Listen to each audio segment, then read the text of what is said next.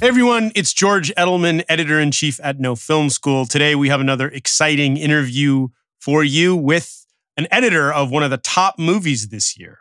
Whatever you write, whatever you shoot, whatever you're planning your story to be, it can all change in the edit room. We know that editing is a hugely important part of the process. The story gets built, crafted, rebuilt, re-understood, and found in many ways. And it's been great having editors come on the No Film School podcast and tell us about how they built their careers, how they find the stories they're working on, and how they work with the directors and the writers and the filmmakers that they're collaborating with. And today we have the editor of the awards darling, The Power of the Dog, Peter Siberis. Peter has been cutting feature films and shorts for a long time. He did a couple other big ones, War Machine, The King, and a few series. He tells us how he got the gig on The Power of the Dog, how Jane Campion knew about him, how they met and he won her over in the room, and they connected on what the story could be.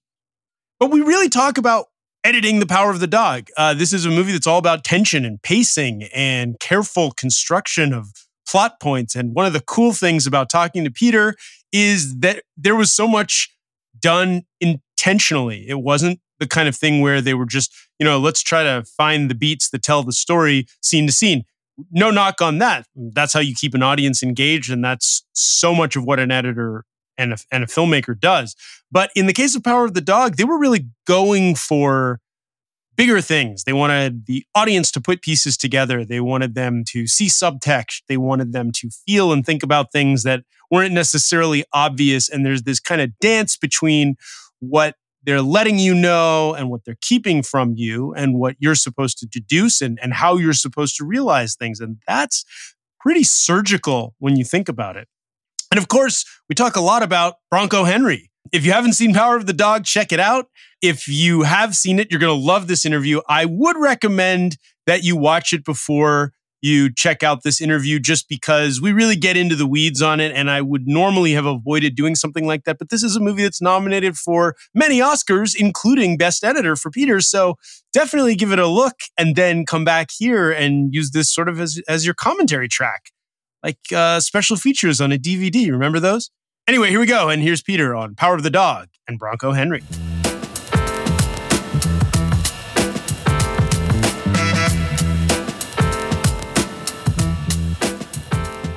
Thank you so much for doing this. We've been waiting to get together for a while, and I'm really excited to finally talk to you. The film has been celebrated a lot already. It's had a really big impact. People love it, and there's a lot there to talk about. But before we get into The Power of the Dog, I just wanted to talk a little bit about your career. What got you started, and what was sort of your foot in the door and got you onto this track and into this part of the industry? It's a good question. I started cutting when I was in my mid-20s. I was kind of cutting some music videos for a housemate and just really loved it. At the time, I was kind of searching. I'd studied illustration and been trying a bunch of stuff. And when I'd always thought about editing, but I didn't know any editors really or anything. So I just kind of tried it when my housemate started making music videos and really loved it.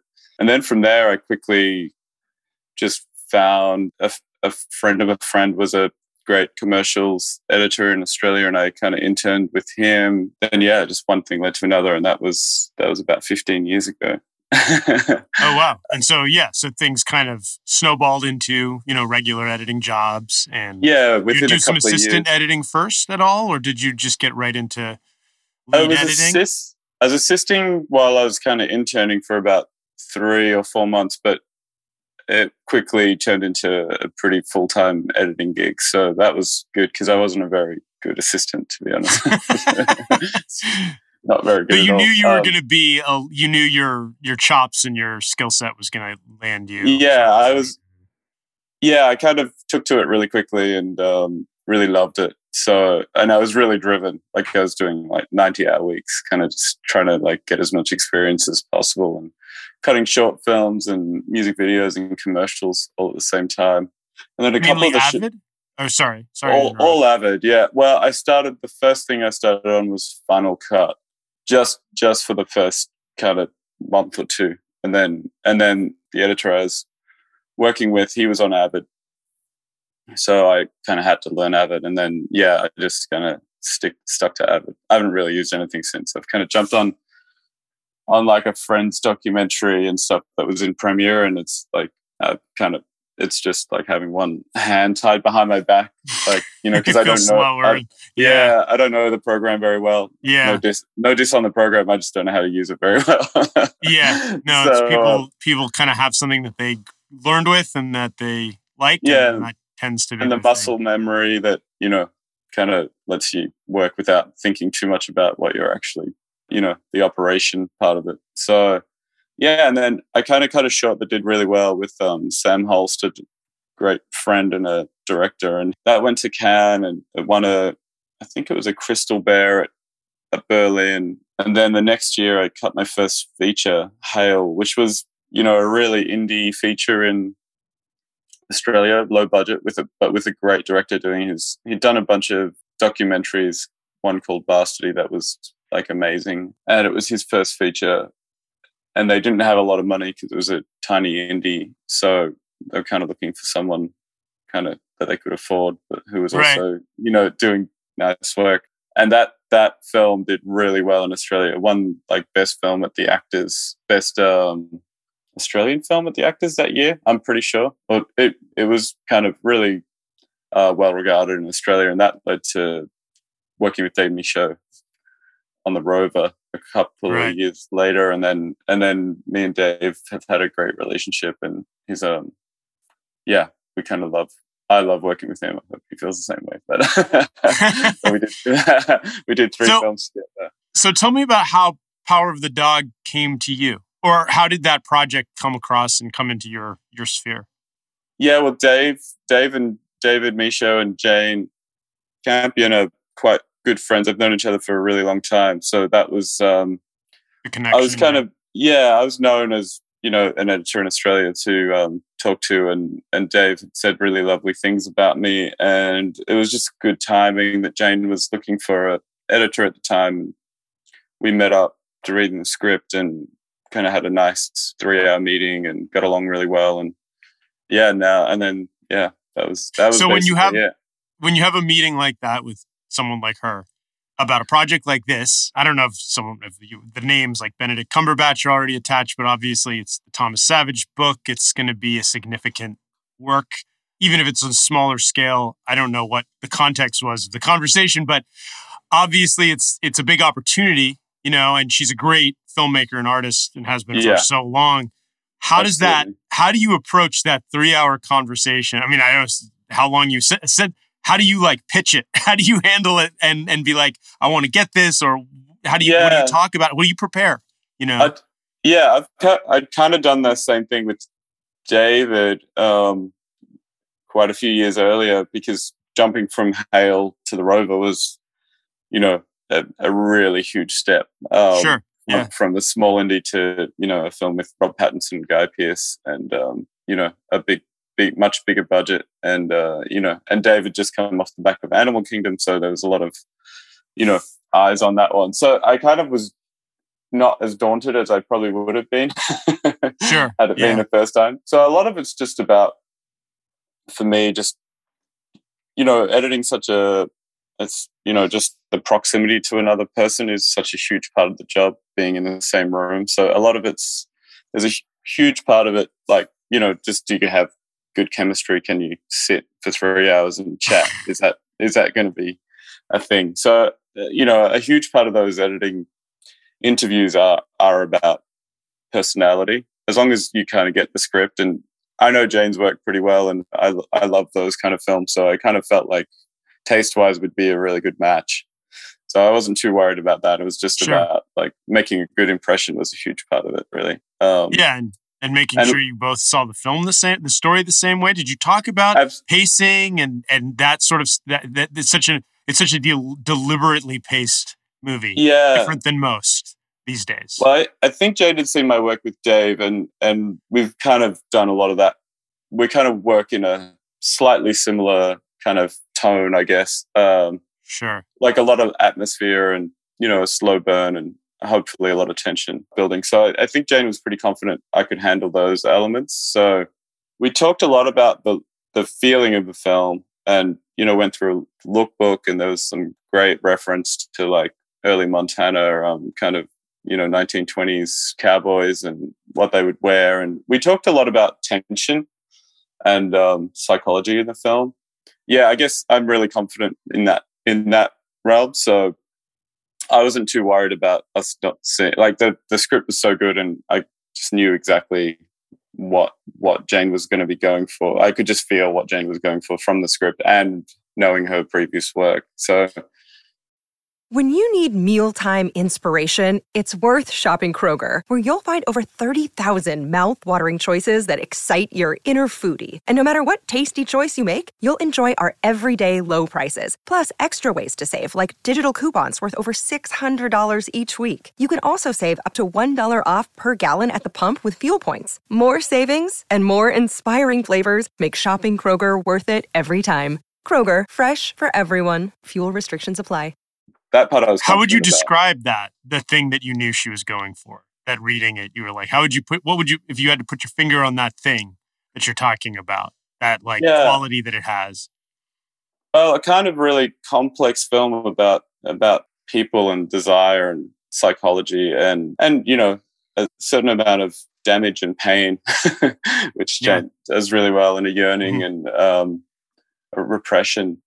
So it was kind of, you could feel it was going to be a really human film and really get deep into the psychology of people and people who can't be themselves, and how that kind of manifests and how that has an effect on everyone else. I mean, yeah, it was that was the most exciting thing about the script when I read it, was these really unique relationships between, the brothers, and then the boy and the rancher Phil, and then the complicated relationship of George and Rose, which is kind of the most typical relationship, but one that George doesn't really know how to be a great husband, and in that time, that's probably quite typical.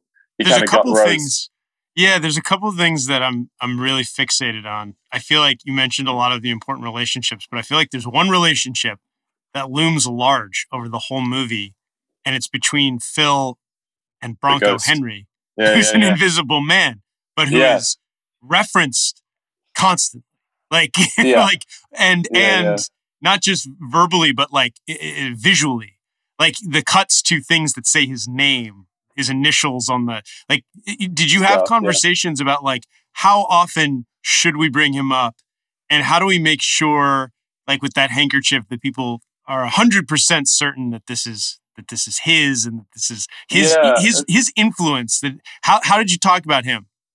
It was interesting. We did a lot, actually, and we did actually trim not a couple of whole mentions out, but just his name out, just because it was okay, maybe there's one or two too many here. Or there were a few. You got to the point where you were like, I think he's talking about him too much. yeah. And also with the scarf, it's with the BH, you only really see it for a moment, and then you see it in reverse on the other side. And we knew there'd be a significant amount of people who aren't watching that, Do you think people miss that? Because to me, I was thinking afterwards, and I thought, I bet even if, for me as an audience, this is the kind of thing I know we're in the weeds here, but it's fascinating to me because I think for an editor, it's probably one of the things these kinds of things you talk about. Because to me, I thought, I wonder if it hadn't had the BH, I think I would have deduced that it was his. Do you ever make those conversations where you're like, what can we let them figure out, and what do we need to tell them? Absolutely. Because the BH was, it's subtle, definitely. I definitely know some people miss it, because we did some test screenings, as you always do. And, most people got it, but maybe 2 in 10 weren't concentrating on that or didn't put it together. But did you ask that in a questionnaire or something like that? Not so much. It was more like a focus group and just a conversation after a screening. And just kind of go through your questions, and that one came up a couple of times, but everyone knew that it was his or meant something significant in that relationship without having to see the BH anyway, because we'd done the work earlier, I guess. That was his fixation. So it was, it wasn't necessary. I wanted to ask you about early on when so for me again, when he first comes up, there's a lot of pieces I was trying to put together in part one. It was like, are these guys ranchers? Do they own this place? Are they brothers? Why are they sleeping in the bed? Like, are they rich? Like, and I really loved how you guys pieced it for us, where you were like, and because he's like, wants to toast to this guy who he keeps talking about, but who is Bronco Henry? Like, why is he talking about him all the time? And you didn't tell us for a very long time. Did you talk about pacing that way and like respecting audiences? Like that's, I gotta say, like these days, you get spoon fed a lot as an audience. Yeah. I mean, we didn't, I didn't feel like we had to talk about it just because that's Jane's thing, Jane is that director. So it's like you're doing a Jane film, it's going to be, well, not even challenging for an audience, but respect the audience to work it out and give you hopefully just the right amount of information that you're piecing it together as Jane wants you to piece it together as a story, a telling of the story that's a little more interactive than, a one-way street of just listening to it. And do you as an editor though, you and her are the ones, you're really on the front line in the trenches at the end, making the call of like, I think if we like, for example, another detail, there's the shot of the rope as he's weaving it, the shot of his hands in the water. And for me, like I didn't put it together when I was like, wait, why is this so important? I know he's going to kill, like I was like thinking, no spoiler alert, sorry, I was thinking he's going to kill this guy. But I didn't know that was how, because I hadn't pieced together the scene with the stripping and with the cow with anthrax. Like, how do you guys? These conversations are so important, and these the emotional beats that you're putting together. Totally, yeah. A lot of those we knew that you've got to kind of know that there's a scale of audience. Some will be like, they're incredibly.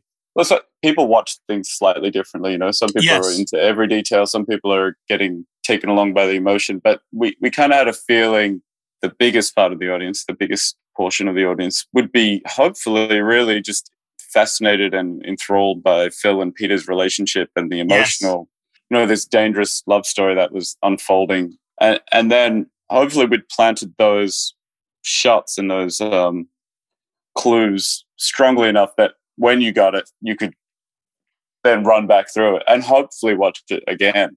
That's exactly. So what you're describing then, so you did it. It worked for me because that's what happened. I thought, oh, that pieces come together in my mind after. But when I watched it the first time through, I mean, obviously the Bronco Henry is a different story, but like I was thinking a lot about the dynamic between them. I wasn't thinking about where that rope came from. Yeah, that's the focus. That's our focus. Right. Yeah, for sure. Right.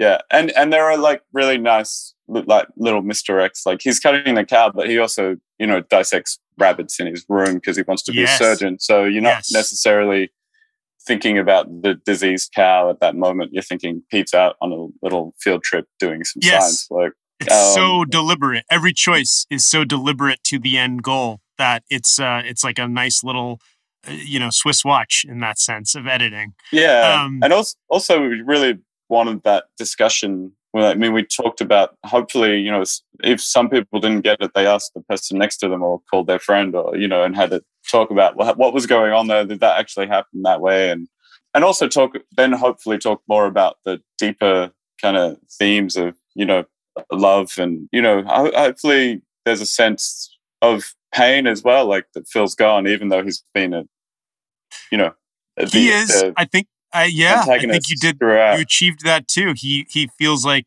you managed to create, you guys, you, Jane, everybody, Benedict Cumberbatch, a villain who is extremely sympathetic and pained. And it's very hard to see him in simple terms by the end. He's a victim. Yeah. It's kind of, that to me, that felt like the heart. I mean, and that's why I thought about this Bronco Henry figure so often because he's kind of the prime force behind that story. Absolutely, yeah. and getting to kind of illustrate what he meant to Phil through, just through really tactile, tender scenes with objects, like and some stories that he regales early in the film. But it was a very visual telling of the backstory of Bronco Henry and Phil. There's no flashbacks or anything like that, so it's kind of all had to be, and so much of that was on Benedict to do such an amazing job to, illustrate that pain and the sense of loss of this great love. I feel like Phil judges everyone else's love in a kind of way where it's like Rose and George, like that's not the real thing. It's like what me and Bronco had was the real thing. And that was passion, So it was kind of like this really interesting. I never thought about that, but it's true. He does seem to look down his nose at anything that's not what he and Bronco Henry had. I also want to ask, when you're cutting, I can't imagine how many versions. I've talked to a lot of editors when there's an amazing performance happening, but when you get, for example, the obvious one, he's exploding and he hits the horse, Phil, or he's really loses it about the, there's some really big, like, emotional scenes that he just brings it, How many times do you have to look through? How many takes do you have to decide? And how do you and Jane discuss, I'm sure Benedict Cumberbatch gives you a lot to work with. He's a very talented performer. Totally. So we didn't have, actually there was on the horse take, there was on the horse scene, there were a lot of takes of, especially the really close up kind of emotional beat where it was more variations of like how much does he, because he's kind of calling Rosa, a whore and stuff in that moment when he's beating the horse. So we kind of really needed to make it clear that this is just him kind of, essentially seeing Rose in front of him, not so much a horse. Right. So it was just varying degrees of that. I mean, he was so great there and so plugged in. It was pretty much, it's, one of the funnest parts of my job is to just watch actors really go for it. And, that's cool, actually. Do you get to see things they try and think, oh, interesting, like in this part, he really went in a different direction. We're not going to use it, but it's like you have you said it's like the fun part of your job. I've never thought about it as an editor gets to see like every variation on the work, like different ways he talked about Bronco Henry, for example. You got to see all the different versions. You see the choices, and you also see Jane's direction, and you see, the initial kind of, and you also just see, the evolution of a performance as well. So, I mean, that one was really interesting because there was just varying degrees of how explicitly about Rose it was. It's like subtle to really clear, and I think we landed somewhere in the middle. But yeah, there were a lot of takes on that one, and the blow up at the end. There was maybe 11 or 12. Nothing crazy. It's a lot of takes. It's a long scene, Yeah, and you have a lot that puts you in a position where you really have to try to determine what works best, or maybe one. Yeah. Like what goes into deciding or choosing among 10 takes of Benedict Cumberbatch, like losing it in this explosive, act two, apotheosis of the movie. Like that's a huge take to choose. What do you got? What are the conversations like? Well, a lot of it's like for Jane. With Jane and as much as you can, it's all about believability for Jane, like what's real, like what makes her feel something. So it's really about honing in on like the most organic feeling, the most powerful belief, like realist emotion that we could get. So, I mean, it's not so much, I mean, that's it for Jane. Like, she just wants everything to be real. Honesty. Honest. Totally. Yeah. So that's really what you're judging more than anything else, because every performance, it's Benedict Cumberbatch. It's great in every take. He's fun to watch. It feels like he's someone you have to watch kind of no matter what he's doing, which adds so much to the character. He's absolutely. You got to watch him. And he's a really magnetic character, and him doing that was really kind of a pretty great thing to sit down every day, and get new dailies and get to watch it first, which is pretty cool. I don't want to go on forever, but I could. There's something else I want to mention or ask about is it's a Western, but it's kind, it's a 1925 Western and it has like modern themes and it's written in the 60s. And so there's a lot going on there. But how much did you and Jane and the rest of the team talk about the idea of how the Western and the cowboy mythos impacts America? I mean, you're Australian. Cowboys in Australia, you guys have your own thing kind of with that, right? Yeah, and it's not a million miles off that kind of, there's a like famous Man from Snowy River story. I mean, there is it's different, but there is that kind of, emblematic, the kind of quintessential man, the real masculine kind of, so every culture has that, I guess. It's that's right. And cowboys are the American kind of version. Right. But, yeah.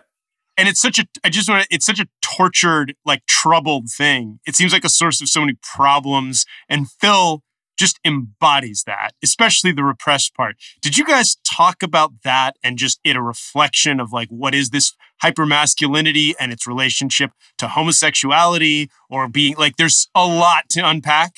I get, and Bronco Henry really, not just his name, but like the way he's the greatest rider. He was the greatest camper. He was the greatest shooter. It just seems like he's the symbol of that. Did those conversations happen? Yeah. I mean, they happen all the way through. There's no like big conversation. I guess those conversations happen in talking about scenes and Phil's character especially. And yeah, I mean, that was kind of part of the conversation through the whole job. So it's probably like, it's like an 8-month conversation or a 12-month conversation. So it was absolutely part of, you weren't, because sometimes I'll ask people about these kinds of things in movies like Subtext and they'll say, we really just are looking at the story about these characters. And other times the answer is kind of what you're saying, which is interesting that it's like, we were always talking about it. It's a combination of the two, but we definitely, I mean, the thing we talked about most for Phil was how much Bronco meant to him. What love was this, and how do we portray that? But there is, Phil is trying to be presenting as that guy as well. So it's a really big part of the story that Phil is this kind of hyper masculine guy who basically tries to dominate everyone around him in that way. In that way that he's a better musician than Rose and he's a better conversationalist than George. And, they kind of, so he's kind of this really accomplished man and that's his shield. For who he really is. Yeah. Yeah. Yeah. And we talked a lot about how do we strip back the layers slowly and how there were scenes that we moved that were far earlier, like the bathing naked in the river was used to come at the end of the first act, the first chapter, and we kind of brought it further in to go with the saddle, so it was kind of a longer beat, but just one beat of that after he reacts to Rose and George having sex for the first time in the room next door. So it was about making connections and just really modulating everything. So, you didn't have one thing, like, we just needed this really even flow through the building of Phil's character and the tension in the film. And I think all those things needed to work together for it to really come together and be that slowly ratcheting up and slowly stripping back and understanding more and more of this man. You said something though there that really strikes a nerve for me, which is that editing is obviously placing like one thing after another in a timeline, but the choice of where you put something like him naked bathing, like what comes right after changes the meaning when we watch the scene. Just like the old like Eisenstein tests and stuff like it's like the most basic fundamental thing. Like where you put that, where you guys moving that later totally changed what it meant, the context of it. Like if it had come a little earlier, I would have associated it with the scene before that. But instead I actually associated it with the scene, like what he just experienced. That's amazing. It's just the magic of it. yeah, totally. That's the job. Exactly. And it did, it really changed things dramatically. Also, after that scene, he used to go into that same cubby that Pete finds the magazines in and read the same magazine. So we were giving away a lot there. Oh, wow. And we just took that out completely because it was just too much too early in the story. And it felt very reductive of like, okay, this guy's like this because of this secret, you know. It was I can see that. If you had done all that early, but instead you dragged out the just talking about how great Bronco was, and then somebody else sees the name legend on the box with the magazines, like, which forces us to put more pieces together. I mean, I think it's great. It's very educational for people to learn that the way you piece things together that way, if you're intentional about every choice, it really has a big impact on what the meaning is. Yeah, we spent a long, you know, I mean, one of the things with Jane is, you know, in our first meeting was like, she just needed someone, a big part of what she looks for in an editor is someone who's going to be as focused and dedicated as her and essentially never give up. And that's editing to me. It's like just persistence. And so working then out. that's a great place for us to come, like, kind of wrap up is like, how do you know when it's done? Like, you could edit forever, right? You could keep tweaking and moving. Or like, how do you guys how did you ever, with anybody you're collaborating with, but you with her in this instance, what were the signs that kind of led to, you know what, I think we have it as good as it's going to be? I mean, is it a deadline? Yeah. Or is it? There's a little bit of deadline. We didn't actually have a really strict deadline. We had a little bit of leeway on this one, knowing when we were releasing, and COVID threw the schedule out so much that it felt like it could go on forever at one point. But glad it. But you just kind of start to get the feeling that you're close, and then, you know, when you think you're close, you've probably still got quite a lot of work to do. But it's the work becomes really a lot finer, and you can feel that the blocks and the overalls now in a place where it just feels right. You know, it's just a feeling of like, this feels right.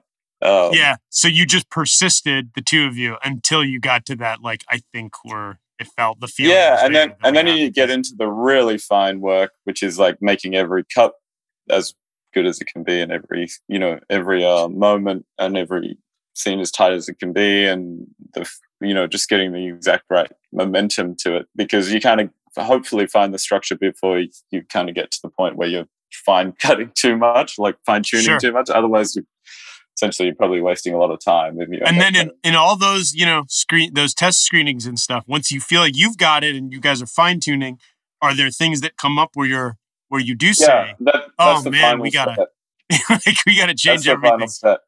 Yeah, luckily nothing where it was change everything. Yeah, it was more like a detail that was maybe being missed by the audience that we kind of went, "Oh, okay, we can clear that up, or we can just make that a little stronger, or spend a little bit more time." Like the initials on the handkerchief, or no, that wasn't one. That wasn't one of them. Yeah. We were fine with them. So a couple of people not seeing it. It was actually the one that came out of it was a mention of anthrax in the start of the film. Yeah, I remember that. Yeah, there was a scene we'd cut out because it was just really too long for the first act, where Phil and the cowhands saw an anthrax cow out there before he rode up and chatted to George about, the 25 years since their first ride and all that. So that had to go, but we just used a little bit of that dialogue on top of a wide shot and placed the anthrax cow from that scene that we cut out in the background, and it looked like everyone was looking at it when he yells out about it. So we kind of managed to get the scene back without getting the scene back. So there's lots of that kind of work, like I love the insight. Yeah, cut out that's a detail, awesome. And you find a way to bring that detail back without bringing all the baggage with it that you lost the scene, but you needed to talk about anthrax. Otherwise, it comes out of left field. So you had to find a way to artificially bake it into that moment. Yeah. Yeah, and hopefully you find the right artificial way where it feels organic. Yeah. No, I mean, I would never have guessed, with the dialogue laid over a wide shot, like no one would have known that it wasn't part of that scene. There's another example of that with Rose. When Rose first arrives at the ranch, there's a scene with Rose and Phil much later in the film where he calls Rose a cheap schemer.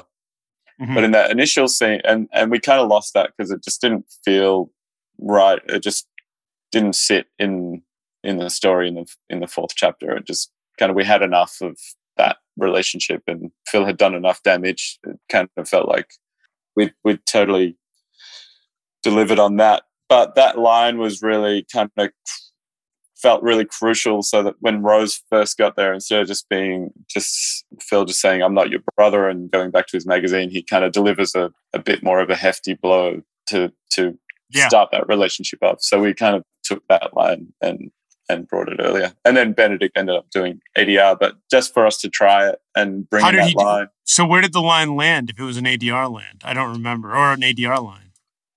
So we built it as, I'm not your brother, you're a cheap schemer. And on a reverse or something? Yeah, on a reverse. Okay, cool. Reverse. Yeah. So yeah, there's lots, it's filmmaking. It's like, Yeah, but that's the important details, like making that decision that, again, that line sticks in your mind, calling her a cheap schemer. Well, wow. And it's something he used to say to her and didn't anymore. And it was like, oh, that's a great detail. Like, that's a detail we need to really just kind of, give us a little bit more of an indication where, well, it puts Rose, Rose is dealing with a lot, and she's not from the class they're from. They're really rich ranchers. She's kind of working class. So, the fact that he kind of says that she's there just for their money instantly tells her that, like, okay, she's not being welcomed here beyond. Yeah, I think it's such an obvious attack that it puts her on her heels, and it informs the whole sequence with the piano, because it's like, if it had just been, well, I don't really like you very much, I don't think it would have been like, okay, so he doesn't like her. He doesn't seem to like anybody except Bronco Henry. But if it had been, when you add in that like land of like, and I'm watching you because you're a fraud, you're up to something. Exactly.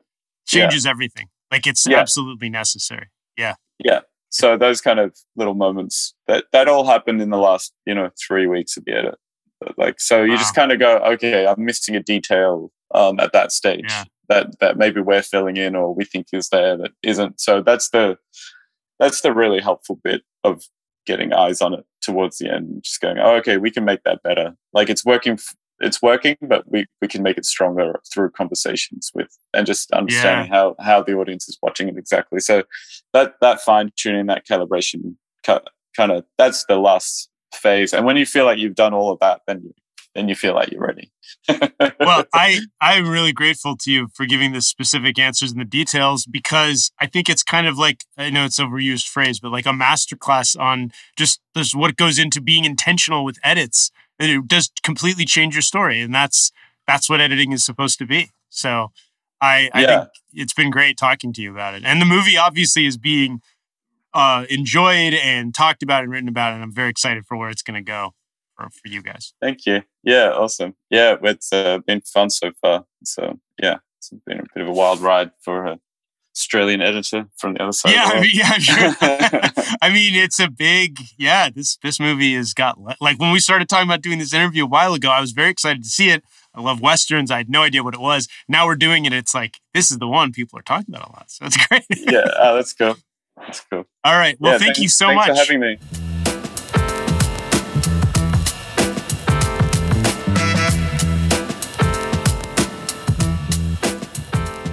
Thank you so much for listening. Thank you, Peter, for coming on the podcast. We're very lucky to get guests like Peter and to be able to talk about editing the movies that are the talk of the year. It's really special. And I'm glad we can bring to all of you the insights. If you ever have things you wish we talked about or that I asked, please let us know. That, as well as any questions you can ask on our weekly show, which releases every Thursday, where these interviews will always come out on a Tuesday. But either way, just email us at editor@nofilmschool.com. Be sure to like us on Facebook, follow us on Twitter, check us out on Instagram and YouTube, and definitely tune in on the website, www.nofilmschool.com, for all kinds of interesting things that we are always doing.